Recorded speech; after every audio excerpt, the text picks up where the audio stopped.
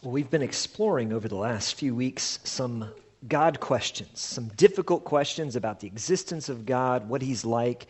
And today we come to the question that is mysterious and puzzling and can be very challenging for us to get our minds around, the question of, is God triune? Now, the word triune is not a word that you use often, but it simply means three in one. The word Trinity is virtually the same. They're synonymous with one another. They both mean three in one. Now, the word Trinity does not appear anywhere in the Bible, but its teaching and its concept permeates all of Scripture. Now, we need to understand, as we begin to look at this, is that God is infinite. And if God is infinite, that means that there's no end to Him. There is going to be mystery in our finite minds trying to be able to understand the greatness of who He is.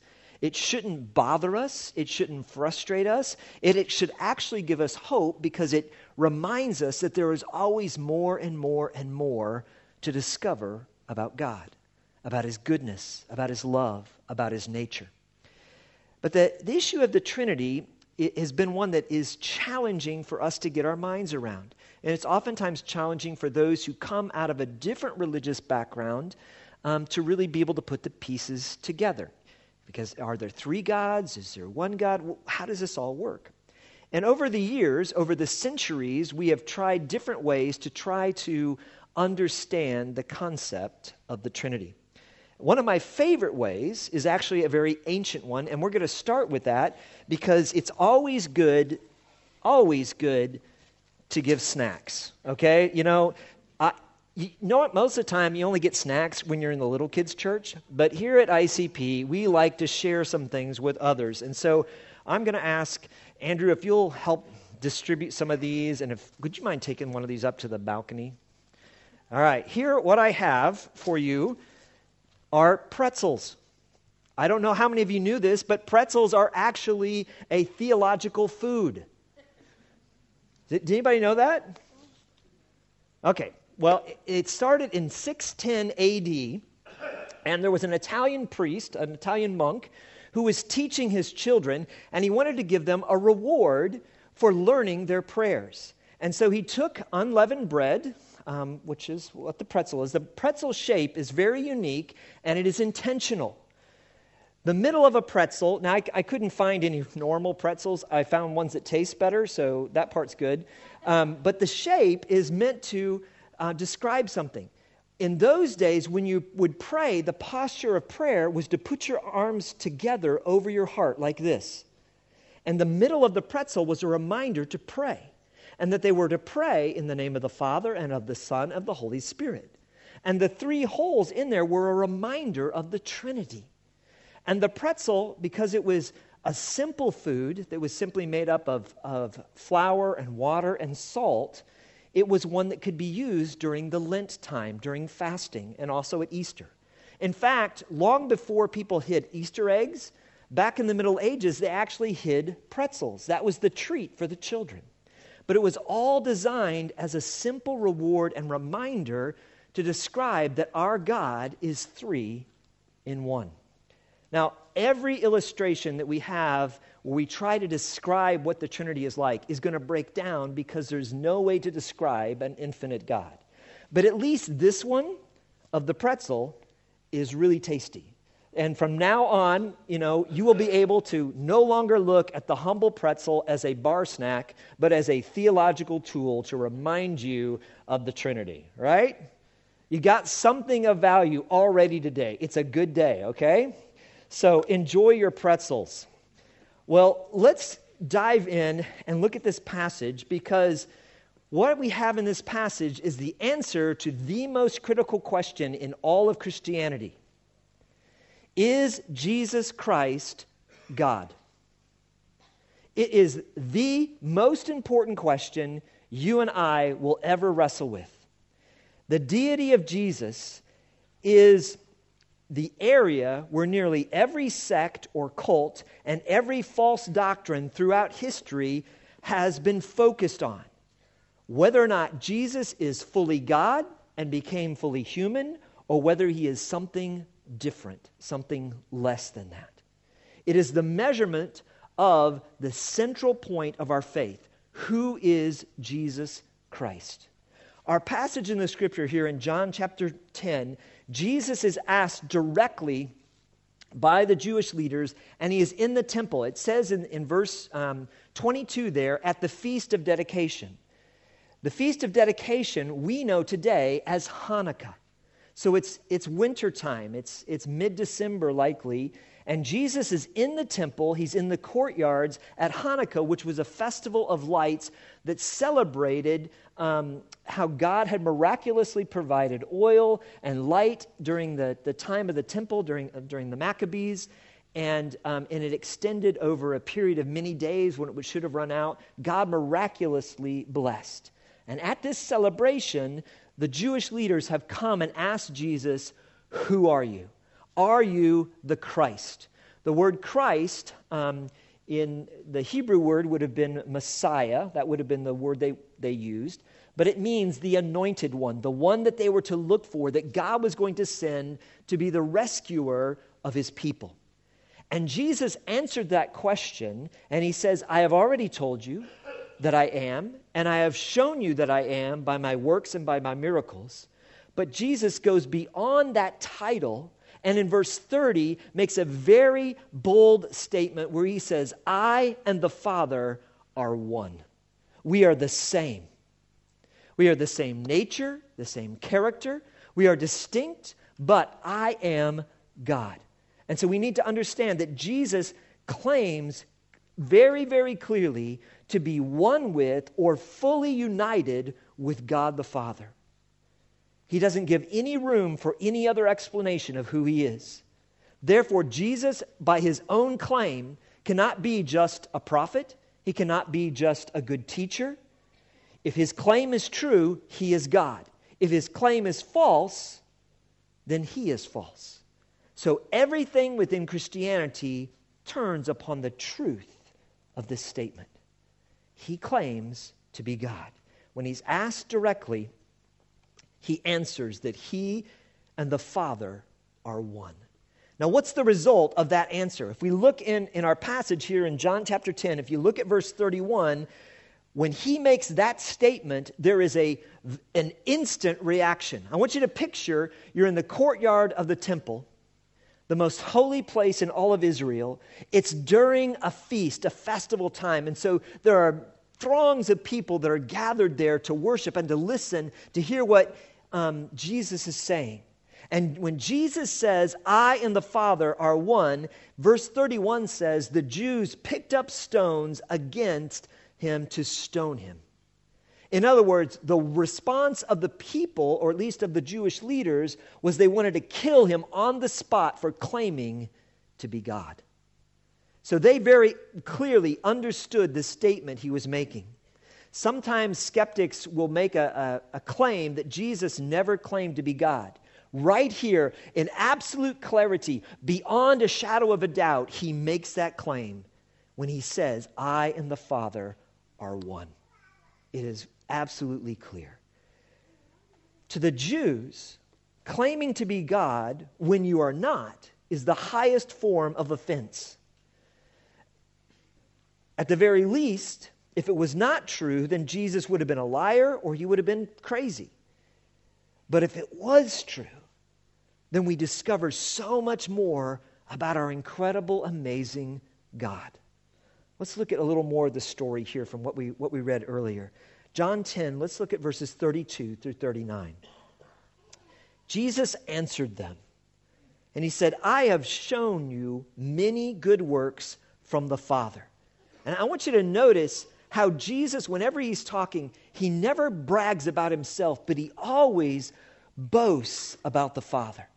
He came to do the Father's work. That's one of the key elements of understanding the Trinity, is that they always look at one another and lift up each other. It's a clue to their relationship. He says, I have shown you many good works from the Father. For which one of them are you going to stone me? And the Jews answered him and said, it is not for a good work that we are going to stone you, but for blasphemy, because you, being man, make yourself God. So you see, it was very clear. They understood what he was saying. I want you to notice something else. There is no attempt to deny the miracles that are listed in the Scripture. Right here, he is on trial instantly, and no one is saying, you didn't feed the 5,000, you didn't heal the lame, you didn't give sight to those who were born blind, you didn't raise the dead. All those things they recognized Jesus did, and they were all evidence that he was who he said he was. But because Jesus is God, if they believed that, that meant they had to listen to what he said and allow their lives to be transformed and changed by his teaching. Jesus answered them, "Is it not written in your law, I said you are gods?" And this comes out of the Psalms.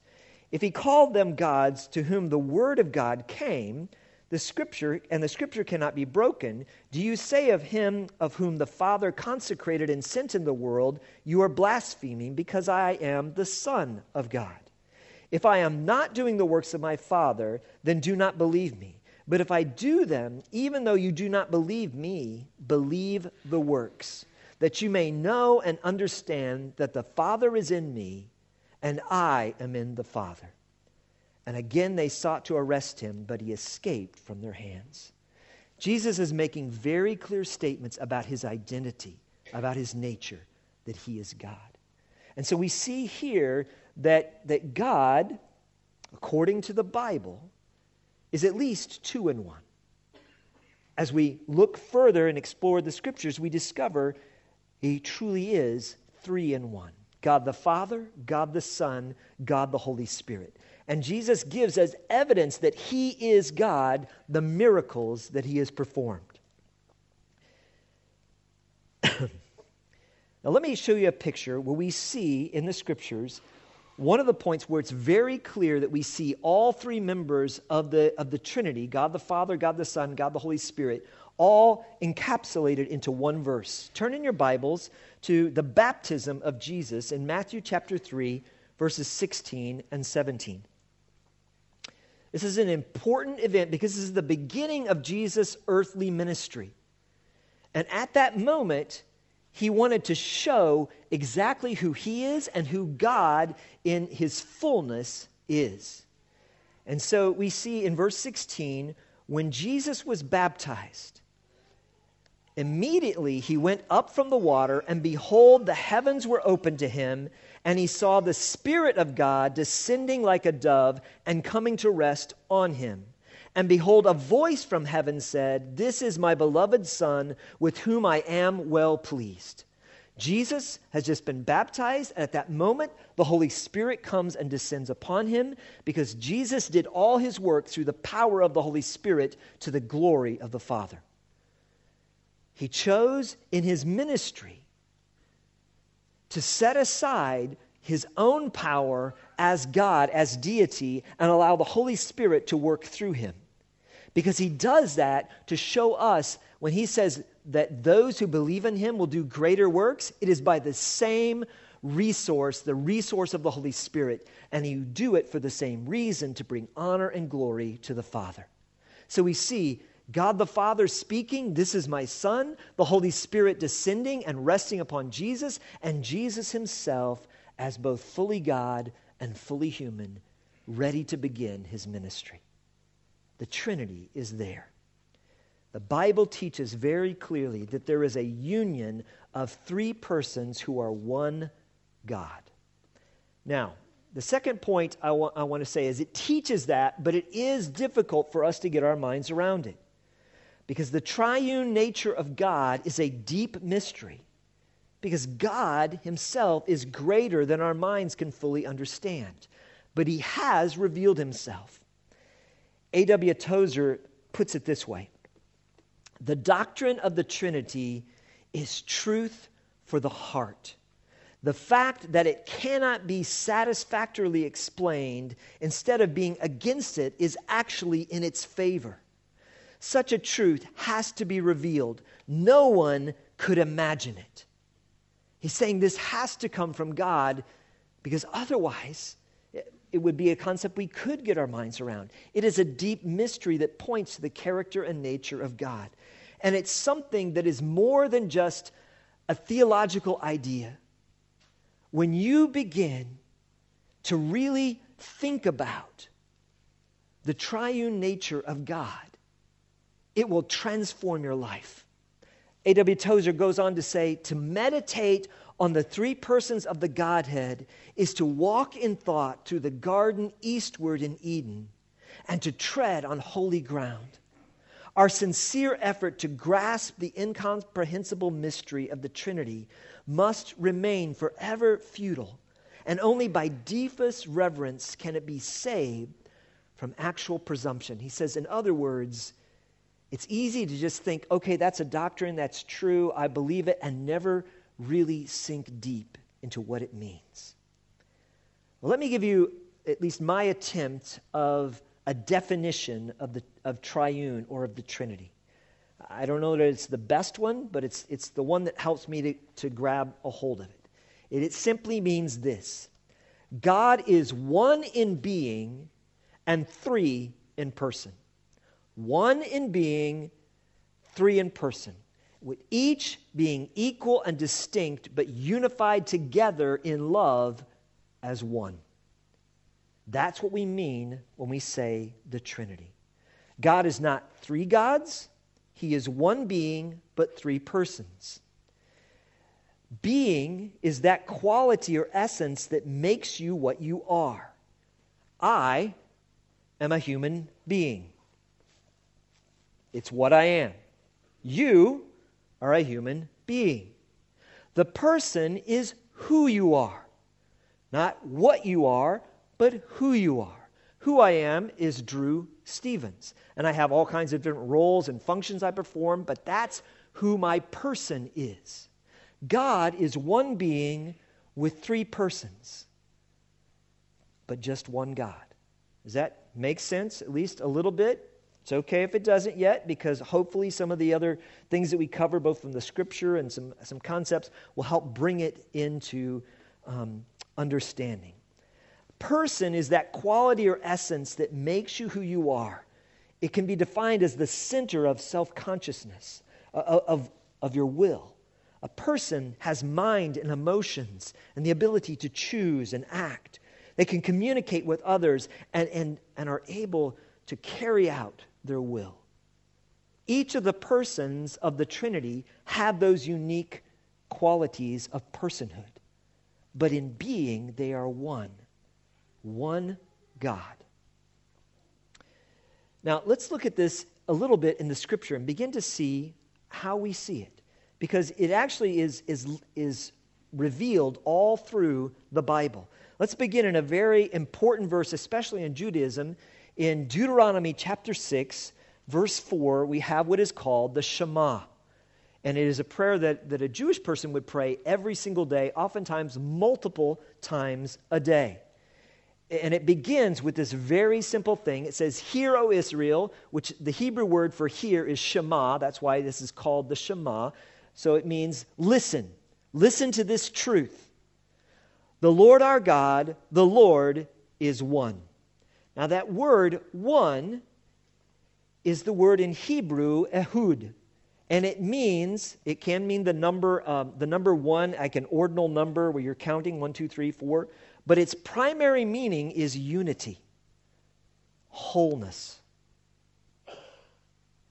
When he says, the Lord our God, the Lord is unified. He is one. That's what it means. What the Scriptures show is that, because ultimately what it means by this is that this is the fullness of who God is that his unity describes the greatness of who he is. What the Scriptures show is that God, out of the overflow of his love, made you and I to share in an already existing relationship. Now I want you to think about this for just a moment. The greatest commandment in all the Scripture is to love your Lord with all your heart. In fact, the very next verses within the Shema are a command to love.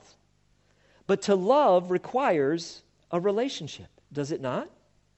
We see, one of the things, we'll explore this in a little bit, but I'm going to give you a preview. We see in the Scriptures that one of the descriptors of God is that God is love. If God is only one being and one person, before creation, whom did he love? There's no one to love if you're only you. If there's only one person. Love requires a relationship. In fact, in trying to wrestle with this, what we discover is that if God is not a Trinity, then God is not love. Because love requires three things. A lover, number one, a beloved, number two, and number three, a relationship between them. The great thinker Augustine described the Trinity in this way. He used that same idea. He compared the Trinity with the love that involves a lover, God the Father, the loved one, God the Son, and the spirit of love between them, the Holy Spirit. All three are required for that relationship. And that's why love ultimately is the picture and the answer to enable us to understand the mystery of the Trinity. If we were to look at the gods of other religions, if we were to look for a moment, for instance, at the God of Islam, the God of Islam is not a God where the definition would say God is love, because he is solitary. And even in his promise in the Quran, where it promises those who follow him paradise, do you realize that paradise is not a place where Allah is? He does not choose to be with his people. It is a place for them, but not a place for him. There is a radical difference between what is described in the Bible than any other God. Only the God of Christianity is a God of love and a God of relationship. This is why in 1 John, John goes on to pick up some incredible themes from his gospel. And he says in 1 John 4, verses 7 through 12, "Beloved, let us love one another, for love is from God. Whoever loves has been born of God and knows God. And anyone who does not love does not know God, because God is love. In this, the love of God was made manifest among us," made known, "that God sent his only Son into the world so that we might live through him." God, from the beginning of time, chose to express his love for the Son and for the Holy Spirit, and the love of the Son and of the Holy Spirit for the Father, and the love of the Father and of the Son for the Holy Spirit. They always were involved in a beautiful love relationship. You see, if that's not true, then God was lacking, and he had to create things in order to have something to love. But what we see in the Scripture is, out of the love that already existed, the greatest relationship in all of the universe, out of the overflow of that, God created us. And he created this world because he simply wanted the love that was within the Godhead to grow even bigger. Now that should give us some incredible hope, because that points to where God ultimately wants to take you and I, and that is into this relationship. We're going to end with what I believe is the most powerful statements about the Trinity in John chapter 17, where Jesus is praying for you and I to be one. One in the same way that God the Father, God the Son, and God the Holy Spirit are, and not just one with one another in a unity of the body of Christ, but to be unified and come into his relationship. That's how much God loves us. He doesn't just want to give us a get-out-of-hell-free card. He wants you and I to experience the love relationship that he enjoys with the Father, the Son, and the Holy Spirit. And it is absolutely beautiful. That's why we see in this description, the first thing that we see after John says God is love is that he describes the love of the Father. For when he writes, God is love at the end of verse 8, he's referring to the Father. And his very next words in verse 9 state, this is how God showed his love among us. He sent his one and only Son. See, love is always other-focused. And so he sends the one he loves most dearly, his Son, to rescue us because in his love, he wants to embrace you and I. And our sin had separated us from God and from that relationship. Well, let's look back and let's go see where we see traces of the triune nature of God. Let's go back to the very beginning. Turn in your Bibles to Genesis chapter 1, verse 1. Because this is the first place that we actually see the Trinity. And it's beautiful. Genesis 1, verse 1, in the beginning, God created the heavens and the earth was without form and void, and darkness was over the face of the deep, and the Spirit of God was hovering over the face of the waters. And God said, let there be light, and there was light.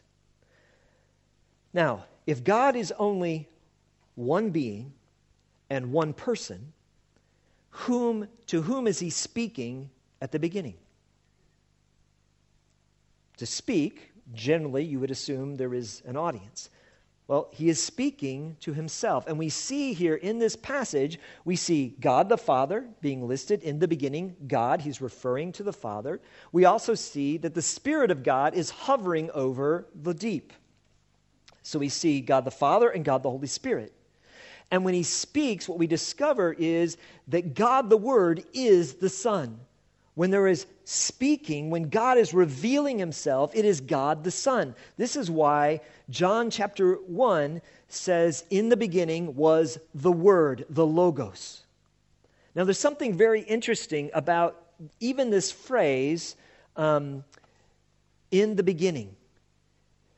It was a struggle to a certain degree for the Jewish scholars centuries ago when they began to translate the scriptures into the local dialect of the people, in that they realized that in the beginning actually has two meanings. It can mean the beginning, as in the start of things. It also can mean from the firstborn. It's a legitimate translation. And so you have at least subtly implied that the agent of creation was the firstborn. That's why we see throughout the rest of the scripture that it claims that Jesus is the agent of creation. All things were created by him, Colossians says, and for him. And he is before all things, and as was quoted in our prayer time, and in him all things hold together. That's speaking of Jesus Christ. So we see at the very beginning, God the Word, who is the Son of God, Jesus, God the Holy Spirit is hovering over the deep, and God the Father are there present in the very, very beginning of creation. If we look down further and explore it, look at verse 26. And I'm going to read verse 26 to you, not in a Christian translated Bible, but I'm going to read it to you from the Jewish Tanakh version that's put into English. It's going to sound exactly the same, but I want you to know this is precisely what the words say. Verse 26, and God said, let us make man in our image after our likeness.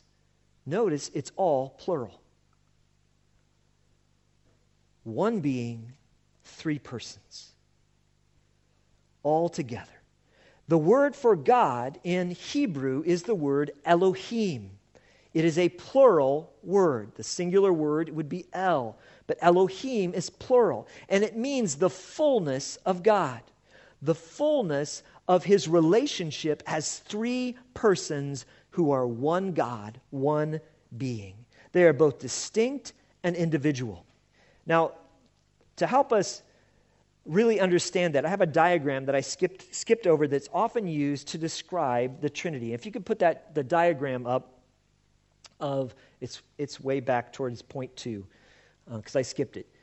what we see, what we see here is oftentimes a triangle is used to help us get an understanding of the Trinity because it's three equal sides, but one shape, one triangle.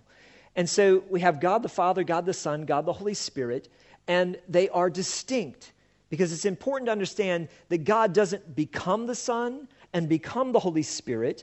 He doesn't change forms from one to the other. He is all three all at once. And so each one is distinct, and each one is equally God. And the focus of God the Father, God the Son, and God the Holy Spirit is always towards loving, building up, and glorifying the others. You see that all through the Scripture. Jesus is always pointing to the Father. The Holy Spirit is always drawing people to the Son. The Father is always lifting up and exalting the name of Jesus because it's out of love, and love is always other-focused. That's the Trinity. That's this great mystery in a simple way. All right, well, let's go on and look at it a little bit more. God is love. That is ultimately the picture of the Trinity. But God, because of his character and his nature, when he created things, left his fingerprints on nearly everything he created. I don't know if you've thought about this, but do you realize how many things within our natural world are actually three in one? Where there is one entity, but three persons, forms, or aspects or ideas that make it up. It permeates all kinds of things. For instance, the first one is space. Space is made up of three dimensions: height, width, and depth. You need all three to make space, otherwise it's not three-dimensional space. It would be if it was only two-dimensional space, it'd be like a piece of paper. If it was only one-dimensional space, it would be a point, right? Just a dot. Even that doesn't really work. You can't have space without three dimensions. But it's one space, right? We exist within height, width, and depth. That's space. Time, likewise, has a three-component nature: past, present, and future. These are the fingerprints of God's nature on the things that he made. Matter is the same way. The chemical makeup has three states of the things that we see in matter. There's solid, liquid, and gas or vapor. Even an atom or a molecule, it is one element consisting of three things: protons, neutrons, and electrons. Humanity, single beings, are a unified component of body, mind, and spirit. These are the fingerprints of God. Now, they aren't the same. You can't use those as examples to point to God, because one of the things, sometimes even I've used as an example of the Trinity, I've used, how water has three different states. It can be ice, it can be liquid, it can be vapor. The problem is it transforms from one to the other, except at 1.6 degrees centigrade. I don't know if you knew this. This is extra bonus points today. But at 1.6 degrees centigrade, water actually exists as a solid, as a liquid, and as a vapor all at the same time. So at that exact point, it shows what the Trinity is like. There you go. Bonus points for that. All right, what are some other things where God's put his fingerprint on? What makes up a family? Father, mother, children. Three in one. And one of the greatest ones is, do you realize that for you to exist actually required a moment where within who you are was a Trinity? Your conception required mom, dad, and you. At your start, there's a period of time in which the nuclei and the information from both of those are all existent, three in one, in the beginning of those cells, and that's how your life came about. Without that, you wouldn't be. God designed to point to who he was in his nature in almost everything he created. Now, let me give you another one, because sometimes sometimes seeing something, some of us are more auditory than visual. So I'm going to attempt to do this, which is really dangerous. Oops, how about this? Okay, there. That's the right one. Thank you. Does anybody know what that is? It's a chord. Happens to be a C chord, which is one of the two I know. So there you go. That's a C chord, and it is one chord, right? But 3 notes. Every major chord is one chord, 3 notes. God left his imprint even on the beauty of music. Now, it loses its part when you start getting into diminished sevenths and all that kind of stuff. But the main chord is made up of one chord and 3 notes. All right. Now I'm going to give you my favorite one because this is the illustration in the Scripture that God himself gives about his nature. And it has to do with fire, with light, with a flame. Light itself is made up of 3 forms of waves. There are chemical waves, which is energy. There are light waves, which you can see. And there are heat waves or heat rays. Now, what's interesting is that the chemical rays, you can neither see nor can you feel them. But they are absolutely real. The chemical reaction that is going on inside of a flame is the consumption of oxygen and fuel of the things that come around it. But you can't see it and you can't feel it. But you also have what you can see, which is the light that comes out of the flame. And you also have the heat that is rising up from the flame. You can see the light, but you can't feel it. You can feel the heat, but you cannot see it, except for when it's heat waves rising up in the horizon. Sometimes you can see a glimpse of the waves. But that is light. In the Scripture, when God is describing himself, and he chooses an illustration to say, this is what I am like, the choice he made was fire. It tells us time and time again in the Scripture, our God is a consuming fire. So much so that, like the energy that is happening inside of a flame, we as humans cannot approach him without being consumed. This is why when we see God beginning to reveal himself, when he reveals himself to Moses, what does he appear as? He appears as a flame in a burning bush that he chooses not to consume. And Moses goes and looks at that and he hears speaking out of the flame. He sees the light and he hears out of the flame a voice that is speaking. That points to God the Son. Because God the Son is the one who reveals God to us. This is what it tells us in Hebrews, is that God is continually revealing himself. He's revealed himself in creation. He's revealed himself in his word. And in these last times, he has revealed himself through his Son. The most intimate and powerful way he is telling us what he is like. And out of the light comes forth the Son. That's why the Scripture says, and Jesus says about himself, I am the light of the world.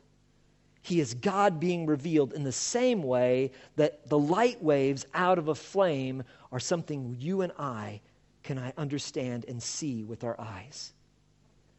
But the energy that's going on underneath is a consuming fire. That's why the Scripture tells us that you and I cannot see God. We cannot approach God on our own because we would be consumed.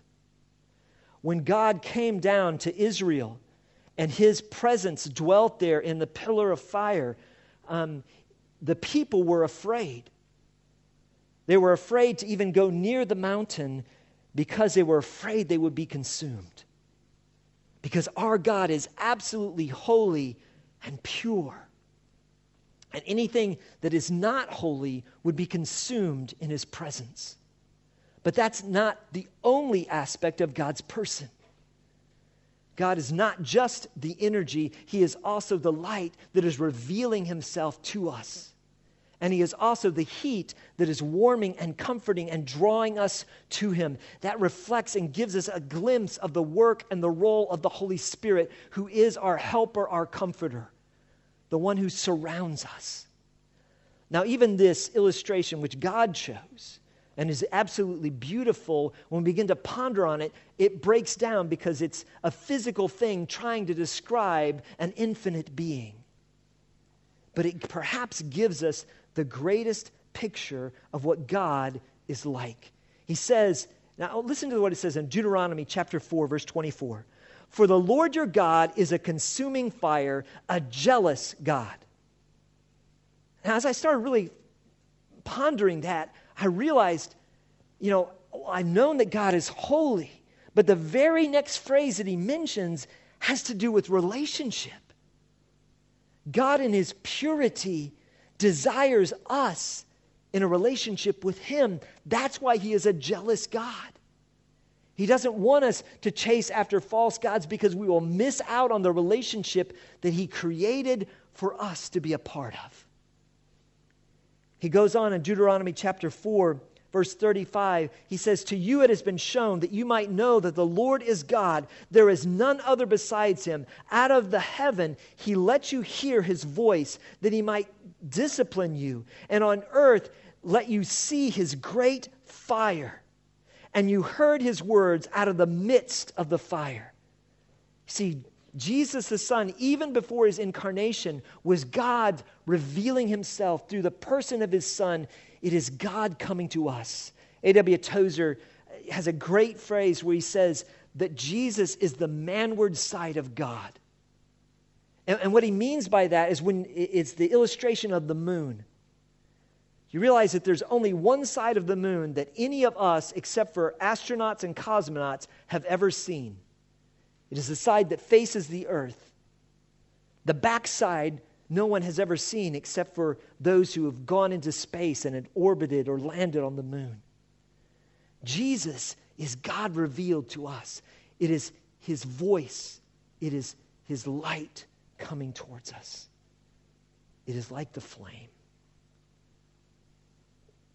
Isaiah uses the same kind of theme. He says, who among us can dwell with the consuming fire? Whom among us can be in his presence? But Jesus is the light God revealed, drawing us closer and closer to him. And the interesting thing about this revelation is that light and sound go together. I don't know about you, but Becky and I come from an area of the world where there are a lot of forest fires. And I can tell you there is no louder sound in all the universe than a fire. Even the sound we think of, thunder is the sound of fire. It is the sound of lightning. It is the sound of fire in heaven. And that's why when the scripture says the voice of the Lord breaks the cedars and it can bring down the mountains, it is powerful because the voice of the Lord is Jesus speaking, revealing God's nature to us. God, through his Son, has chosen to reveal himself to us so that we could know him. And God, through his Holy Spirit, has chosen to draw us closer to him so that we may feel him within us. He has given us the Holy Spirit as a deposit, as a guarantee. You see, the Trinity is not just a theological concept. It is a relational reality that God invites you and I into. And let me conclude with these verses that Jesus says, Jesus' prayer from John chapter 17. Verse 20, he says this. He's praying right before his crucifixion. He says, he's prayed for his disciples, and then he expands that. He says in verse 20, I do not ask for these only, but also for those who will believe in me through their word, that they may all be one, just as you, Father, are in me, and I in you, that they may also be in us, so that the world may believe that you have sent me. The glory that you have given me, I have given to them, that they may be one, even as we are one. I and them, and you and me, that they may become perfectly one. Father, I desire that they also, whom you have given me, may be with me where I am, to see my glory that you have given me, because you loved me before the foundation of the world. See, Jesus is eternal. He's not created in any way. He was always with the Father. So is the Holy Spirit.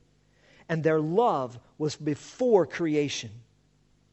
O righteous Father, even though the world does not know you, I know you, and these know that you have sent me. I have made known to them your name, and I will continue to make it known, that the love with which you have loved me may be in them, and I in them. Jesus' prayer is the fulfillment of what he created us for in the first place. To be united together through faith in Jesus Christ with one another, and to come into the most beautiful relationship in all the universe, the love of the Father, of the Son, and of the Holy Spirit. It's not just doctrine. It's not just difficult ideas.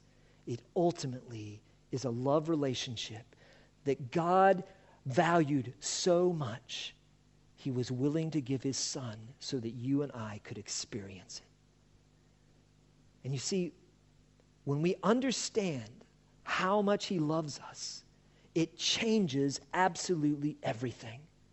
The scripture says that true love casts out fear. When you understand how much God the Father loves God the Son, and then you understand that he has invited us into that love and made us joint heirs with Jesus, it should cast away any fear.